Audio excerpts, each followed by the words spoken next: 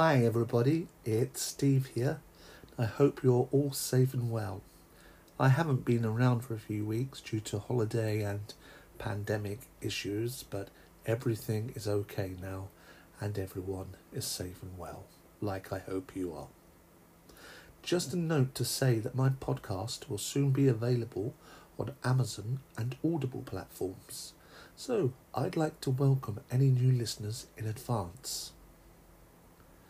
Sometimes, when preparing notes for a podcast subject, I realise it might not be possible to discuss the subject, as there seems to be too many exceptions to the grammatical or linguistic rules.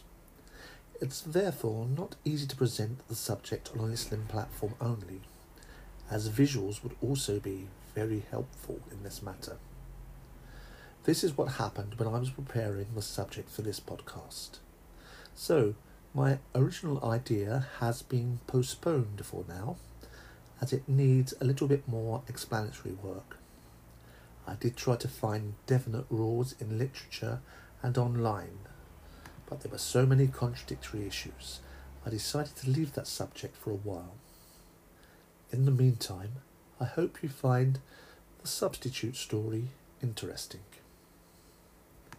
6 years ago, on the 1st of September 2015, I started working for what I would class as an unusual school. I've mentioned before that I worked in a local early 17th century manor house. Inside this manor house was a school that trained Japanese people to teach Japanese to non-Japanese speakers, and also trained them to teach English to young Japanese learners, or TEYL, Teaching English to Young Learners. The abbreviation for it is TEYL. I would be mainly involved in TEYL because I was the qualified English teacher there, or the teacher qualified to teach English to speakers of other languages. But I would also be a trainer or instructor on other courses, giving presentations or lectures on language learning methodology. I became used to some of the Japanese culture here in this school. On my first day, I had my first taste of Japanese culture. At about 8:30, the principal came out of his office, and all the ladies in the outer office, or the coordinator's room as they called it, stood up. I also stood up, as I thought it would make a good impression if I followed protocol.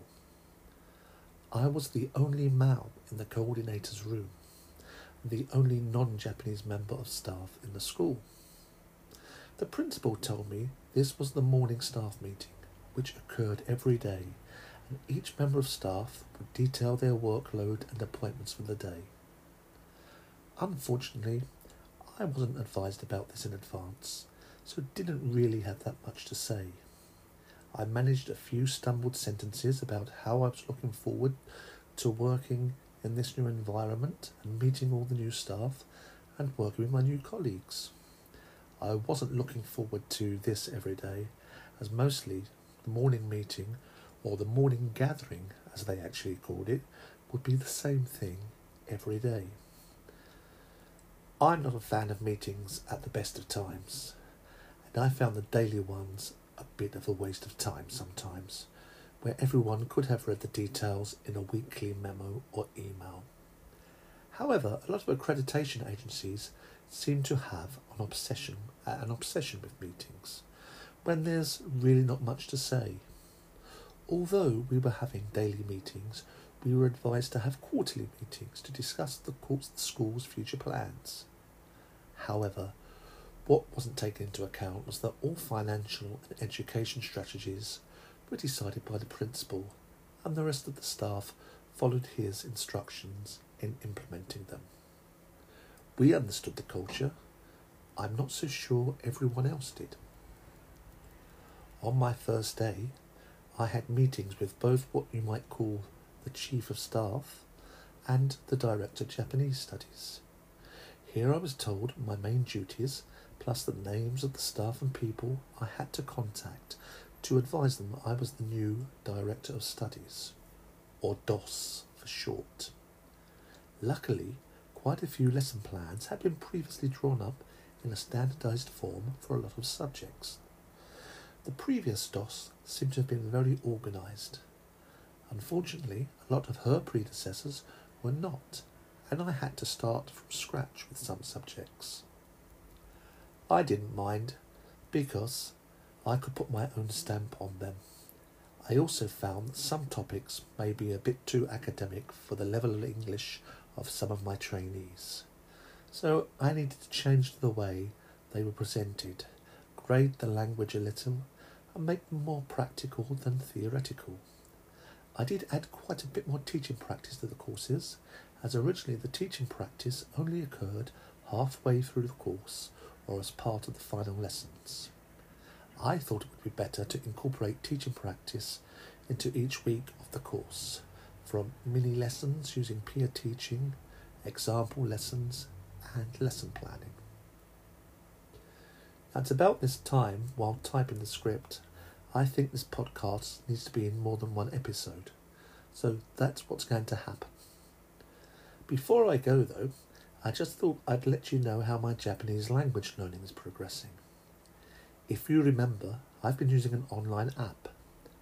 I progressed quite well and have been using the app for 61 days in a row, so some things are remaining in my memory.